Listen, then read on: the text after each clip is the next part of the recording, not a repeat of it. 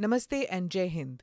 If your son or daughter is applying for college admission to Canada, or if you are a student in Canada, then the advisory by the Indian government would have you worried. This is the advisory. There's been a sharp increase in incidents of hate crime, sectarian violence, and anti India activities in Canada. The Ministry of External Affairs and our High Commission Consulate General in Canada have taken up these issues with the Canadian authorities and requested them to investigate the said crimes and take appropriate action. The perpetrators of these crimes have not been brought to justice so far in Canada. In view of the increasing incidences of crime as described above, Indian nationals and students from India in Canada and those proceeding to Canada for travel or education are advised to exercise due caution and remain vigilant. Indian nationals and students from India in Canada may also register with the High Commission of India in Ottawa or Consulate Generals of India in Toronto and Vancouver through their respective websites or the MADAD portal madad.gov.in. Registration would enable the High Commission and Consulate Generals to better connect with Indian citizens in Canada in the event of any requirement or emergency. This was the advisory put out by the Government of India. Now, this isn't the first time that India has issued such an advisory. Canada, on the other hand, has issued a sharp counter-advisory warning its citizens when they travel to parts of India that may be unsafe and not fall for scams in India. Now, this is supposedly an advisory which had been put out earlier too. But the sharp focus has been the lackadaisical attitude of Canadian law enforcement authorities about attacks on Indians in Canada or people of Indian origin in Canada. And that has made India nervous. Now, a 29-year-old Indian student was killed in a shooting incident in September this year in Ontario. Canadian MP Chandra Arya tweeted about the growing number of attacks on Hindu places of worship and temples in Canada. His tweet says, "Vandalism of Toronto BAPS Sri Swaminarayan Mandir by Canadian Khalistani extremists should be condemned by all." This is not just an isolated event. Canadian Hindu temples have been targeted in the past by these kinds of hate crime. Hindu Canadians are legitimately concerned. This was his tweet. And then there is the issue of gangster crime. Organized crime, which came into sharp focus with the killing of Sidhu Moose Wala, one of the accused, Goldie Brar, is in Canada. Gangs and criminal organizations within the Punjabi Canadian community have expanded their activities into Indian soil. Another long-standing problem is the Khalistani groups in Canada, an issue that dates back to the 1980s and is a festering problem. The Indian middle class for decades have sent children to the US, Canada, and UK for higher education and better prospects. But assimilation has been a problem, especially for children who come from rural backgrounds in India and find it difficult to adjust to a different culture. Some of them work double shifts and are also studying to get a degree in a college. To understand where the relationship stands, that is India-Canada relationship, where does it stand now, and should this issue be escalated to the Prime Minister level? We spoke with Indrani Bagchi, who is the CEO of Ananta Centre, a think tank based in Delhi. Indrani was the diplomatic editor for the Times of India for several years and covered the Ministry of External Affairs and has interpreted global trends with an Indian perspective.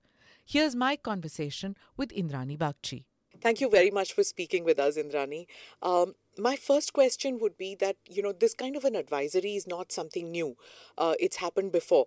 But do you think that it's a stronger advisory as compared to the earlier ones that used to come? And will it put India-Canada, will it put more stress on India-Canada relations?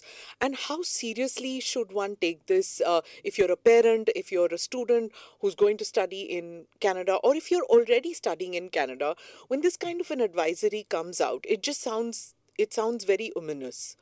Thank you, Smita, and thank you for inviting me. It's such a pleasure.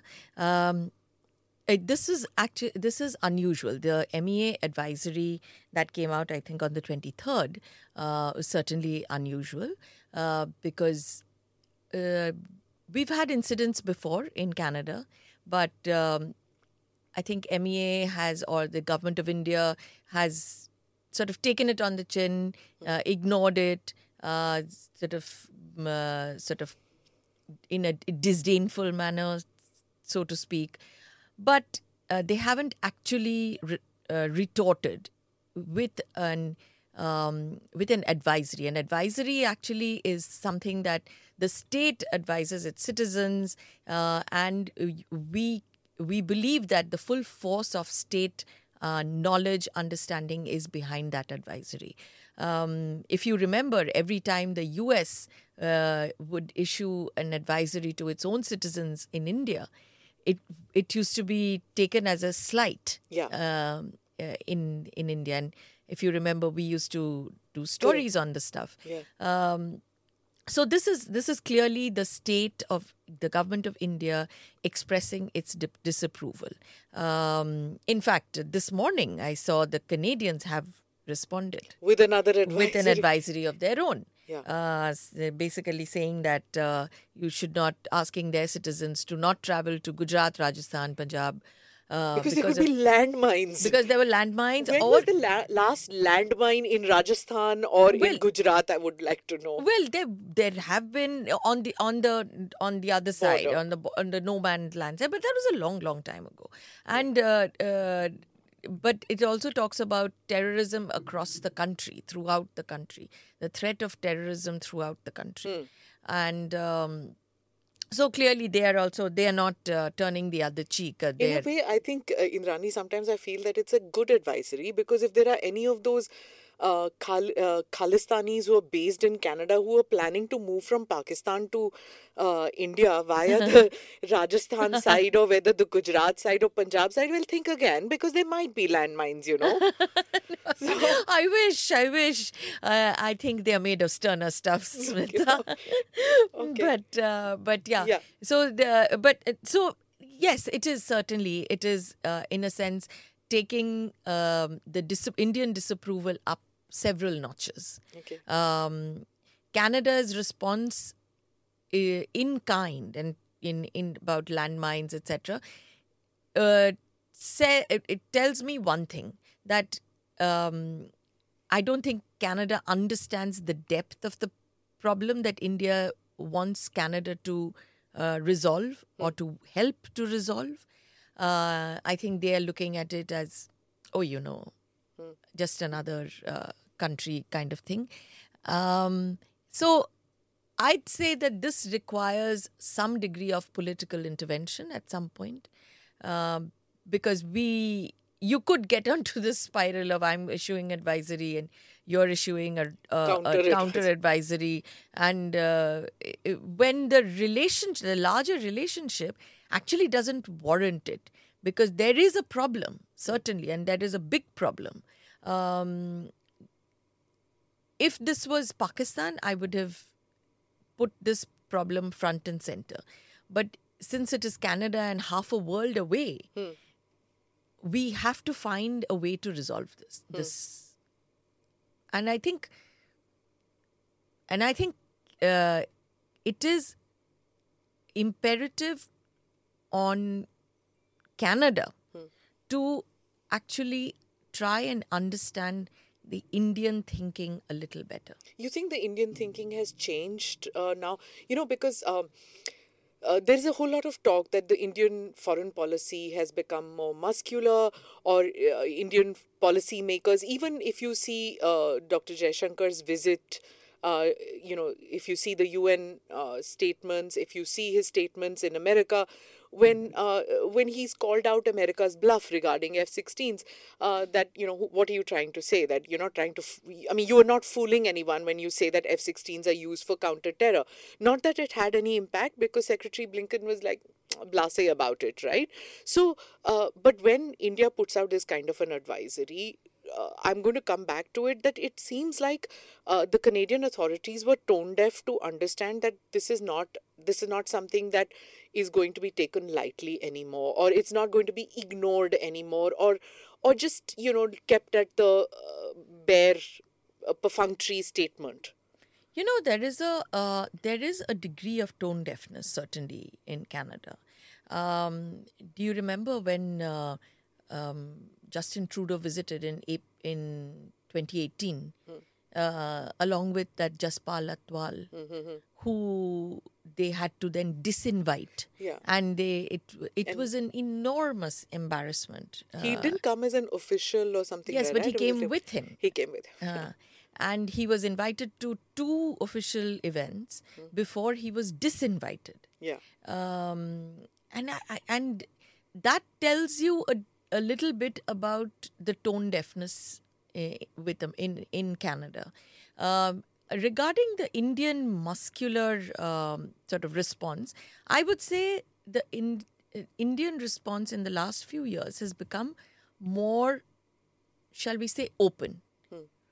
Earlier we may have thought twice that, we don't want to anger the Canadians. We've got so many other interests with them.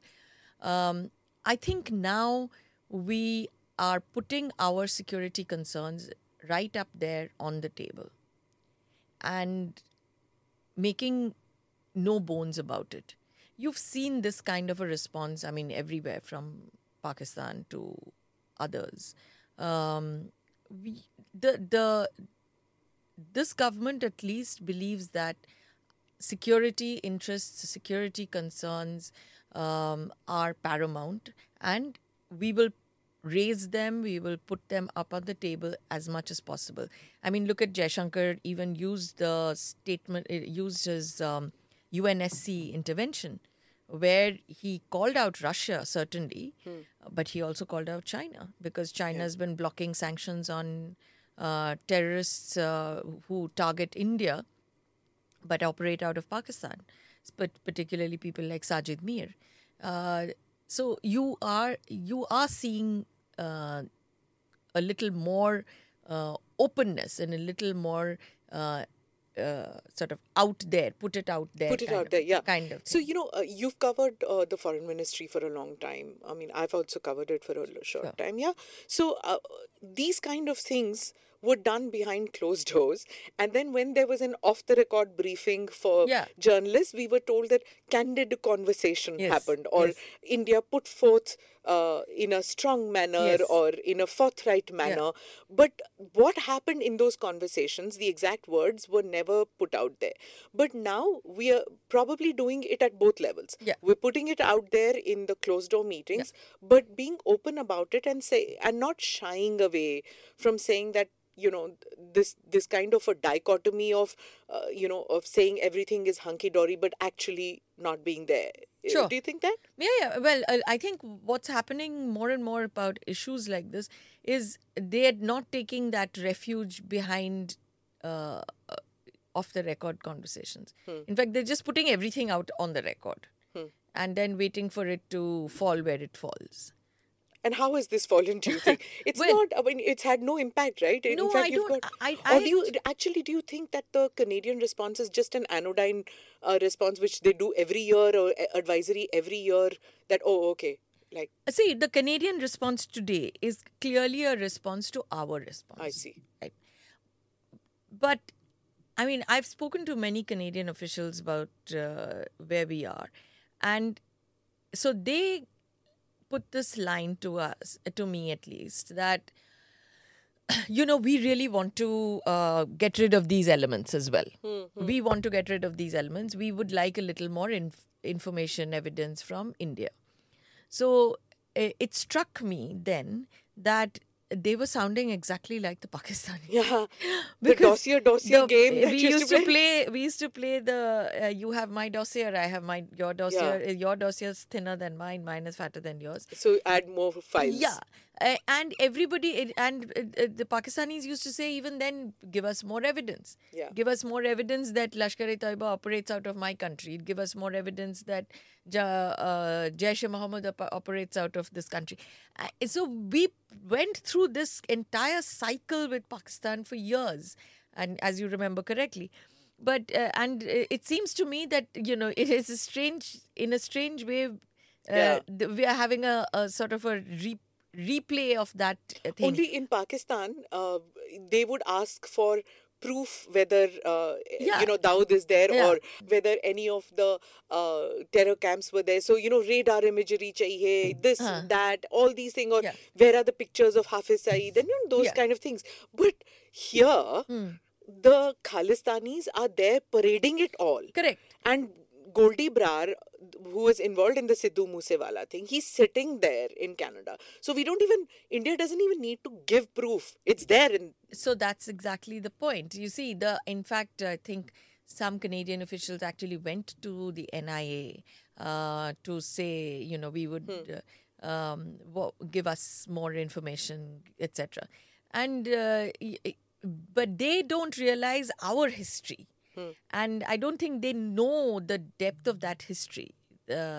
So Indian officials obviously blew them away and said, what do you mean? It said exactly what you said, which is look at Goldie Brar. It said the referendum, the real trigger for the Indian thing was probably the referendum. The Khalistan referendum that happened. And even though I think it was the 16th or the 17th of September that the Canadian government actually told the Indian government that, we are not, we don't support this, as they had done even in 2020. But the point is that it is actually happening under your noses. And there was no attempt to shut it down. There are many ways people shut down things that are of interest to friendly countries. The biggest one that I would say is the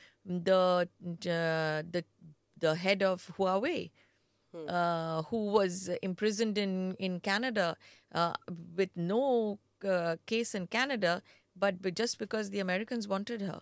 So she was in prison, in a Canadian prison for 2.5 years. And so that's not a reason, right? You can, but there is definitely, they hide under this thing about, we are a democracy, we allow all kinds of things to happen, but clearly there are red flags that are being raised, and these red flags come from a couple of places. One is from a country like India. It's not that India and Canada are unfriendly to each other. We have fairly deep relationships. So you would think that in the interest of maintaining that, they have sort of bent over backwards when Canada was wooing the Chinese to sort of be sensitive, in quotes, to all of China's sensitivities. It only when things sort of fell apart because of America that they had to imprison this Wang from Huawei, which then resulted in two Canadian citizens being imprisoned for exactly the same length of time in China. China really took the tough line, which is you have my person in custody. I'm putting two of your citizens in custody. You take one of mine, I take two of yours. Is that maybe that's the reason why they're not doing it? No, I see. We are not China. Yeah, we would never be able to do that, and we shouldn't. Correct. There are certain. We have certain behavior modes as well. Which is why the huge investment by Canada into India. Correct. Because it's a functioning democracy. Correct. And, they know that their investments are safe, their people are safe when they are in India. Another thing which the statement which says that a farcical exercise was held by extremists and radical elements supporting the so-called Khalistan referendum in Canada and elsewhere. This is what the External Affairs Ministry spokesperson said.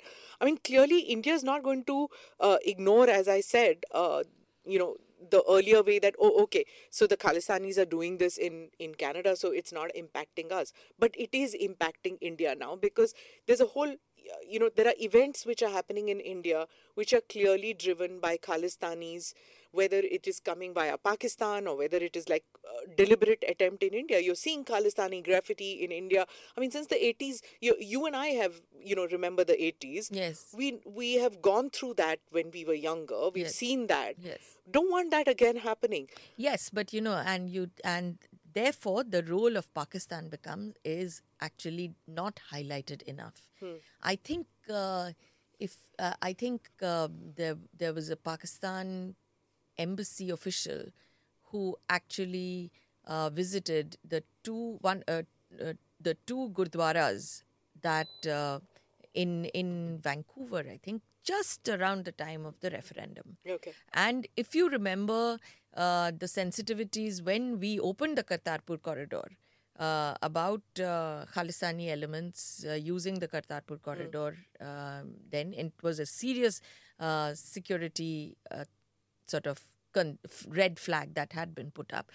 Pakistan it has been using, in fact, definitely for the last few years, Pakistan has been on a mission to revive the Khalistan movement, not merely in Pakistan but in UK and in Canada, where a large number of Khalistan diaspora, Punjabi Sikh diaspora live. In Canada, it makes it difficult also for two other sort of groups of people. One is the groups of Sikhs who are not allied to the Khalistan movement. But because they get tarred, they keep quiet because they also are probably under threat as well. So they can't say anything. The other is it creates tensions between the Hindus and the Sikhs living in Canada.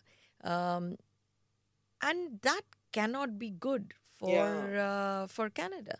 So, this is something that and there is, as you said, there is a long string of events that we've been seeing in the most recent months and the last couple of years.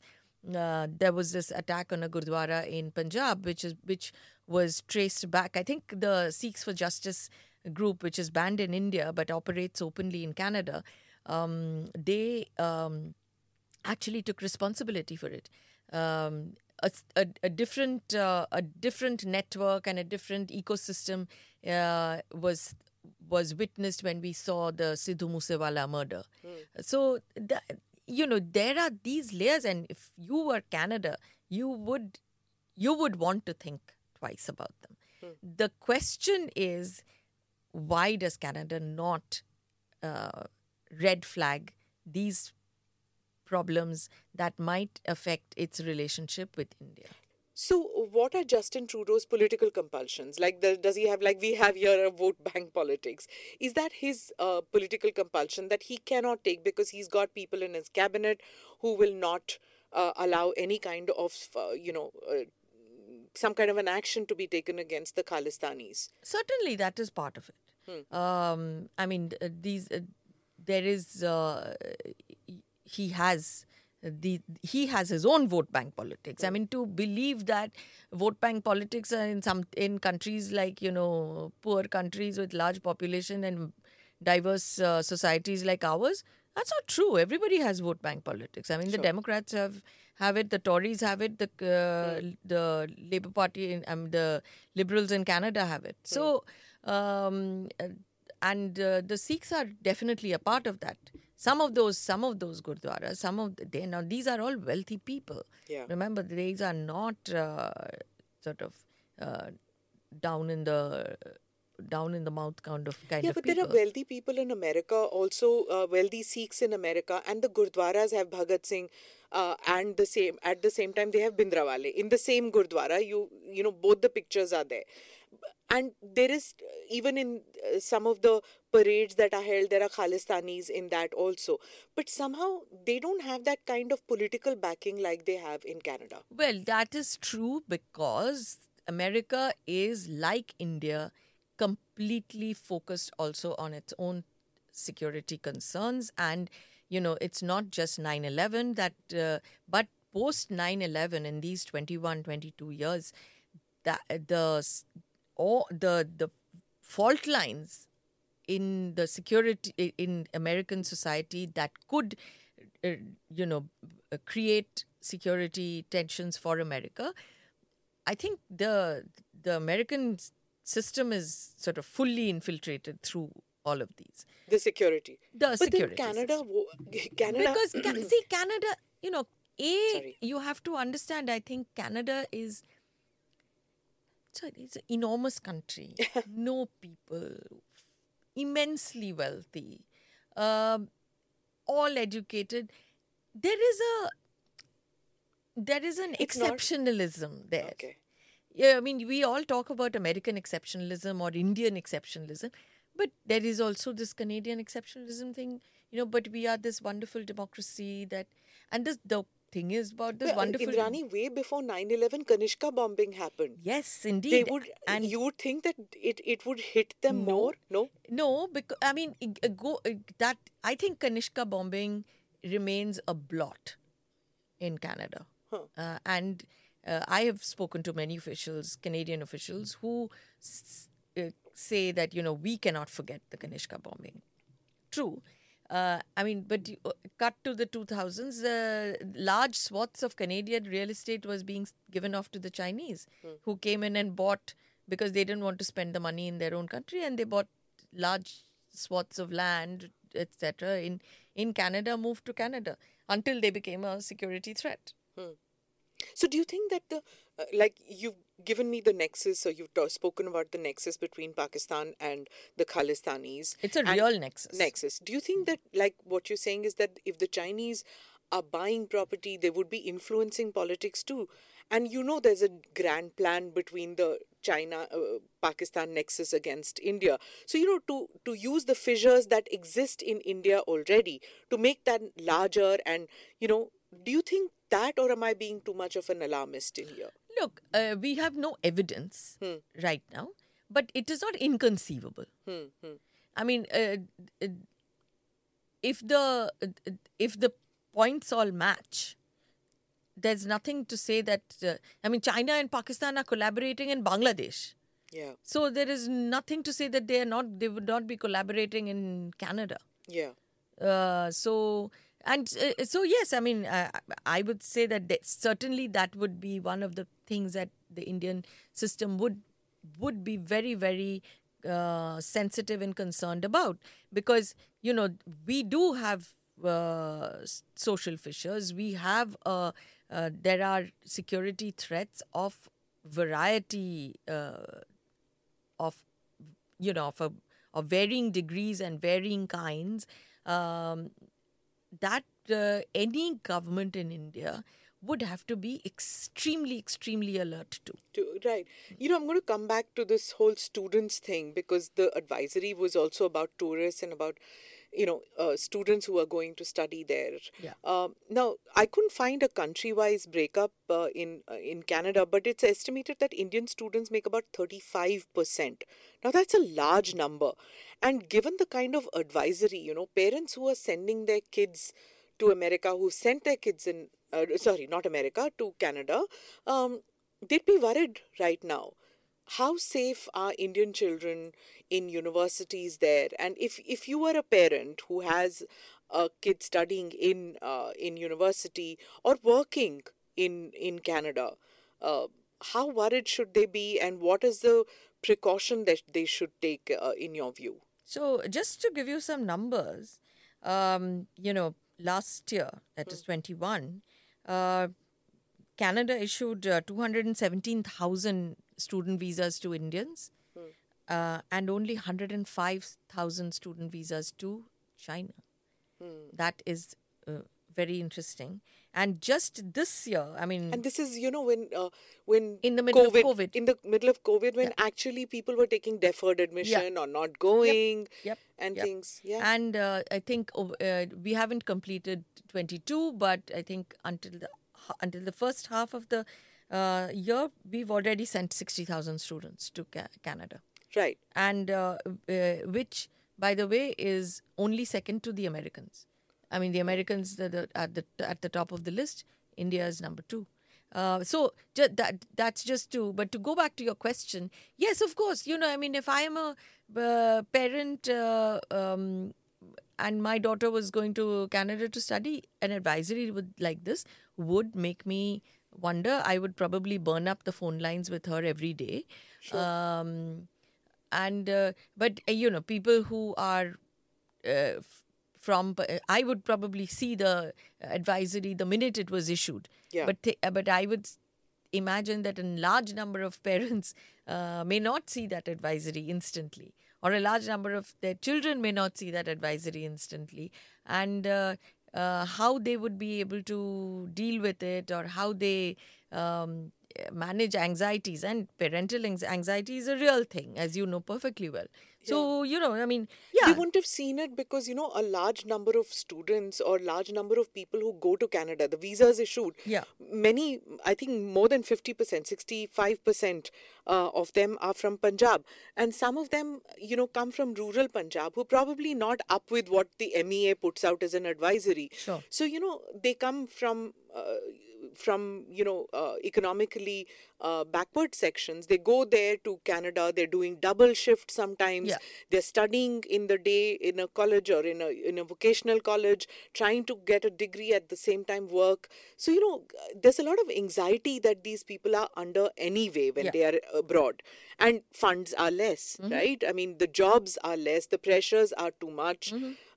Post-COVID, there aren't enough jobs going for immigrants especially. So how does one deal with this? Should they be advised about these things before they leave for Canada, or should the Indian consulates and embassy in Toronto put out in Ottawa, Toronto, Vancouver, Surrey, the other places where there are a number of Indians, should they be training them, putting out advisories? What should they do? Well, couple of things. One, I mean, remember that for Punjab, Canada is like the Holy Grail. Everybody, I mean, isn't that this temple in Punjab which has an airplane on top of it? Yeah, correct. Kind of, which is sort of the aspiration. I mean, it's kind of aspiration could become religion. Yeah. But I mean, we make jokes about it. Sure. But it is a big thing for the Punjab, for the average Punjabi to be able to.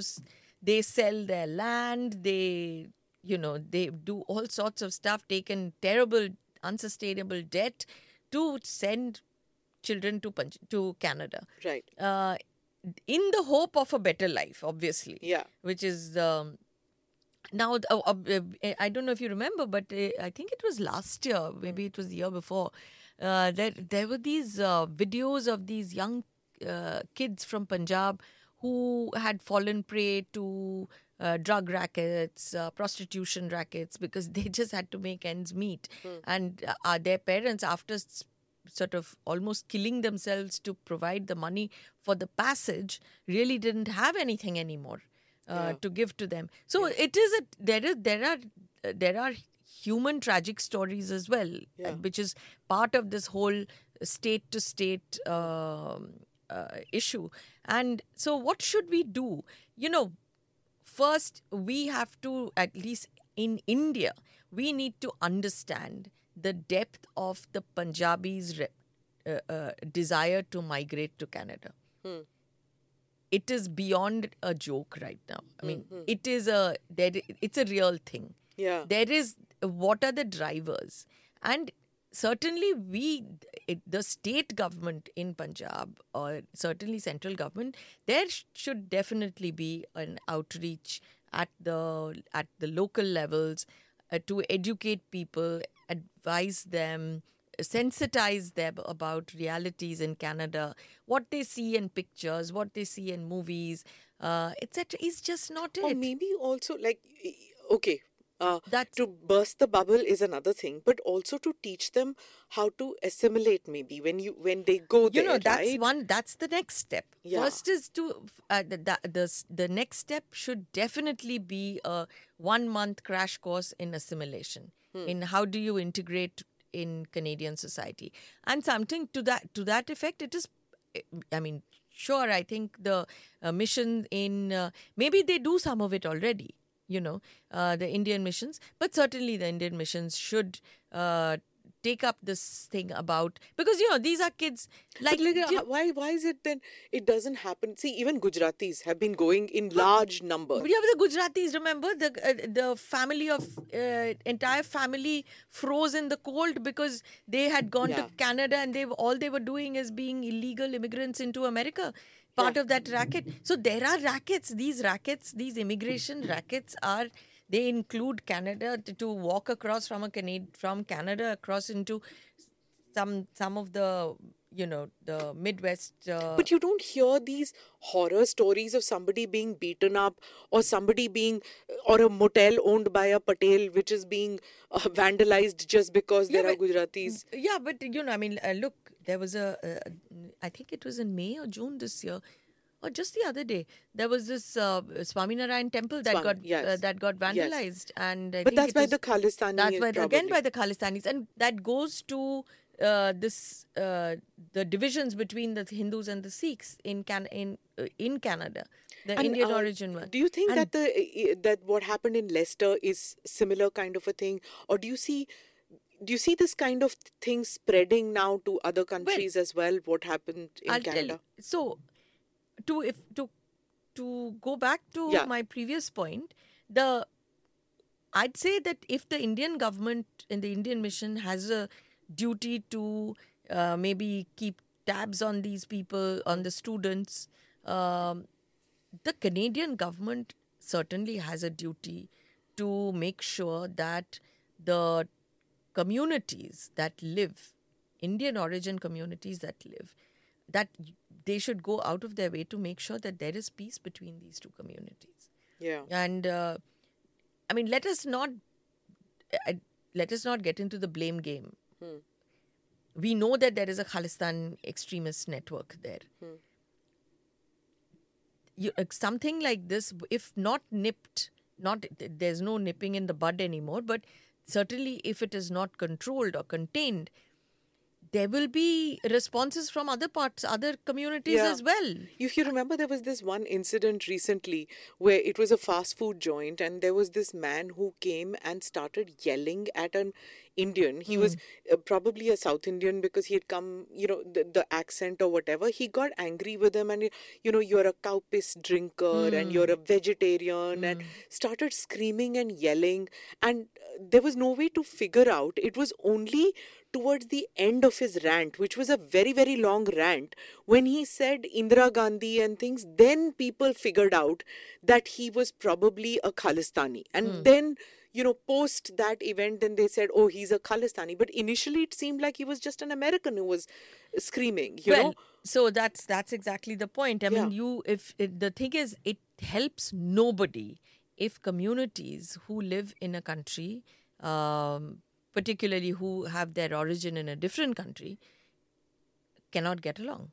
It is, but to go to your very good question about Leicester, whether Leicester has any lessons. I'd say Leicester has a lot of lessons.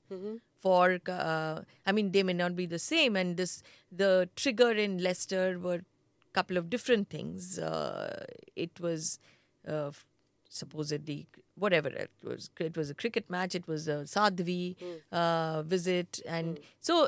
But then that became a Hindu-Muslim thing. That became a Hindu-Muslim thing and an India-Pakistan thing. This could just be an India-India thing. Right. Because... that's just what it happens, right? Yes. It becomes very difficult for, say, a white Canadian or a white American to say, tell the difference. Tell the difference, because they look the same probably, because not every Sikh is a turban-wearing Sikh, right? So they could be without turbans. And the women you can't tell at all, right? Between the Indian women, the Hindu women, or the Indian Christian, Indian Hindu, Indian Sikh, they all look the same to anybody. And they look the same to us too as Indians, right? So this becomes an issue for Americans or for Canadians to figure out what's happening.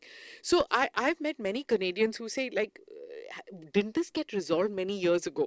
When the whole Khalistan thing, and you talk to them about it, didn't this get resolved And the same thing now, Indians are saying the same thing too, that why has this started all over again?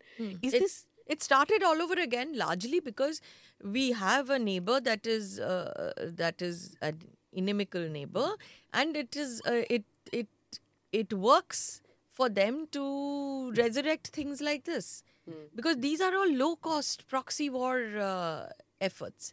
So, but we recognize them. The Canadians probably need to be, probably we need a much longer, deeper security conversation between Indians and Canadians to truly get to the bottom of this. I mean, at some point, Canada will have to figure out that its domestic politics interferes with its foreign policy.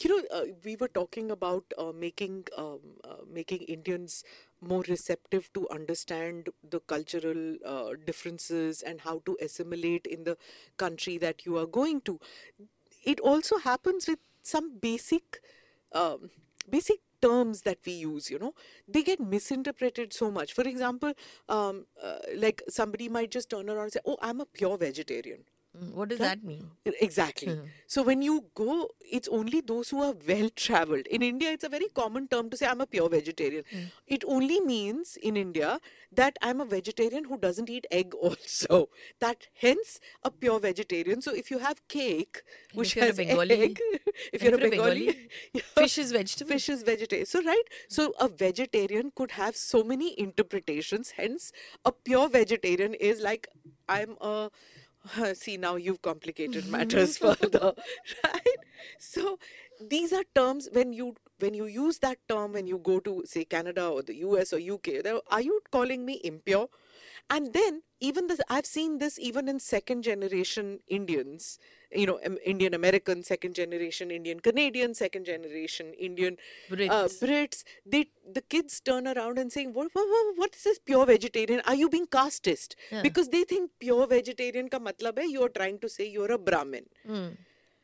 So it's like, oh, are you trying to say that you're a vegan when you say pure vegetarian? How do you make anybody understand this? So this is a very simple thing. No, absolutely. See, so for some countries, you don't need to have that sort of education or sensitization lessons, perhaps. In, say, America, you don't. You didn't need it, Indrani, but now everybody's become hypersensitive. Well, that is everywhere in the world. Yeah. I mean, outrage is the dominant emotion across the world right now. I cannot only tell you that my outrage is bigger than yours, but it is. And we find lots of things to outrage about. But you didn't have to worry about these things with, say, America. You did. Suddenly you found you had to worry about integration and assimilation in Australia. Remember, a few years ago, we ran into a huge problem on the student front. So that, again, some degree of sensitization is important because there are, whereas... So during our time, perhaps, or maybe before us, a certain class migrated. Because absolutely. Now you are, now the whole process is democratized. Yeah. It has spread to parts of the country that maybe didn't have the same upbringing that you did. Correct. And for them, it's a... I once had a Sardar woman, newlywed, sitting next to me on a flight from here to London, and she was fully dressed in her bridal outfit, and she said, "Kahan jati hai ye bus?" I said, "Ye plane London jati hai," and she said, "Raste mein kahin pe rukegi?" I said, nahi. I said, aapko kahan jana hai? She said, LA. Because she has been married off to a bartender in LA. And she was going from Ropar district in Punjab, fully dressed as a bride, to a completely new world. I have no idea. We've read enough books We've read, also on of course. diaspora, Of right? course. And we know what it is like. I mean, going with bags of saris, which nobody knew that you have to starch them on your own Correct. and there's no starch. There's a start. Right? So these are things you've read about, but every generation of immigrants faces a new kind of Yeah. challenge. Yeah. And now, I mean, I think at that time, probably in the 80s or 70s, though, that generation which went, I mean, I don't remember the 60s generation discussing with them, but the 70s and 80s generation had a different kind of issue. But it was not life or death. But now it's become that. It's become that serious now. So, I mean, really, this government, I mean, the BJP, the Modi government has a very strong diaspora Outreach. connect and a diaspora outreach. I think it's time for the people managing that particular outreach to make sure that your people are safe and know, sort of arm them with tools of integrating in societies that they adopt across the world. And I think that's something that they should take up. You know.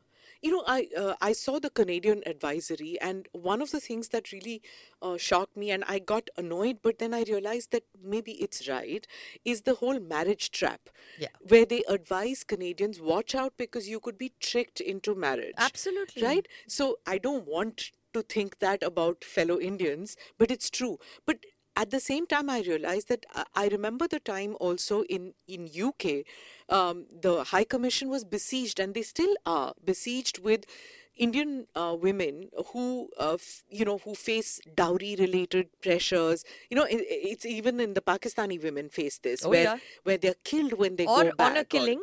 Honor killing. Honor right? killing is a big thing in Big the thing. in the UK. But the whole honor killing thing, Indian high commissions all over the world took it very seriously on educating the diaspora about these. Do you think that now there's need to even talk about not falling into, the drug trap by using, Indian students or Indians who go from poorer strata of society, who go to Canada and fall victim to these gangs which are operating and use them as, for drug muling, for prostitution and all kinds of rackets? I always hesitate to put everything at the feet of the government. Okay. Because if you look at our governments, their government state capacity is pathetic. Okay. Very little state capacity. I would say that communities, that community elders or community leaders should step in. Things like, say temples have community leaders. For instance, the Swaminarayan temple. They're a very, very aware community. And it would not hurt them. See, these are your kids. Right. These are your kids, and frankly, we cannot say that everything should be the responsibility of the government. So maybe the government could make them aware that now it's But time or they are aware. I think it's also families who have gone through this, who need to set up support groups. When you do have support groups for everything in this world now, there needs to be, should have support groups for families in Punjab who send their children to Canada, and have them talk to each other, talk to parents, and build support networks, community support networks, to sort of keep their children out of trouble. Right. And it is important to do that. Indrani, like in many countries, which are wealthier countries, of course, schools have counselors, colleges have counselors, and they counsel their kids when it's that study abroad program, right? If they're doing a year of study abroad, they counsel. But in our schools, I don't think we equip our kids. We do only at a very only elite schools. Elite schools. We don't. There is no bandwidth. Frankly, there are not enough schools in this country. There are not enough teachers. There are not enough counselors. There are, to say that this would, ideally, you're right, that ideally we should have, this should be at the school level. But no, again, there is a capacity constraint.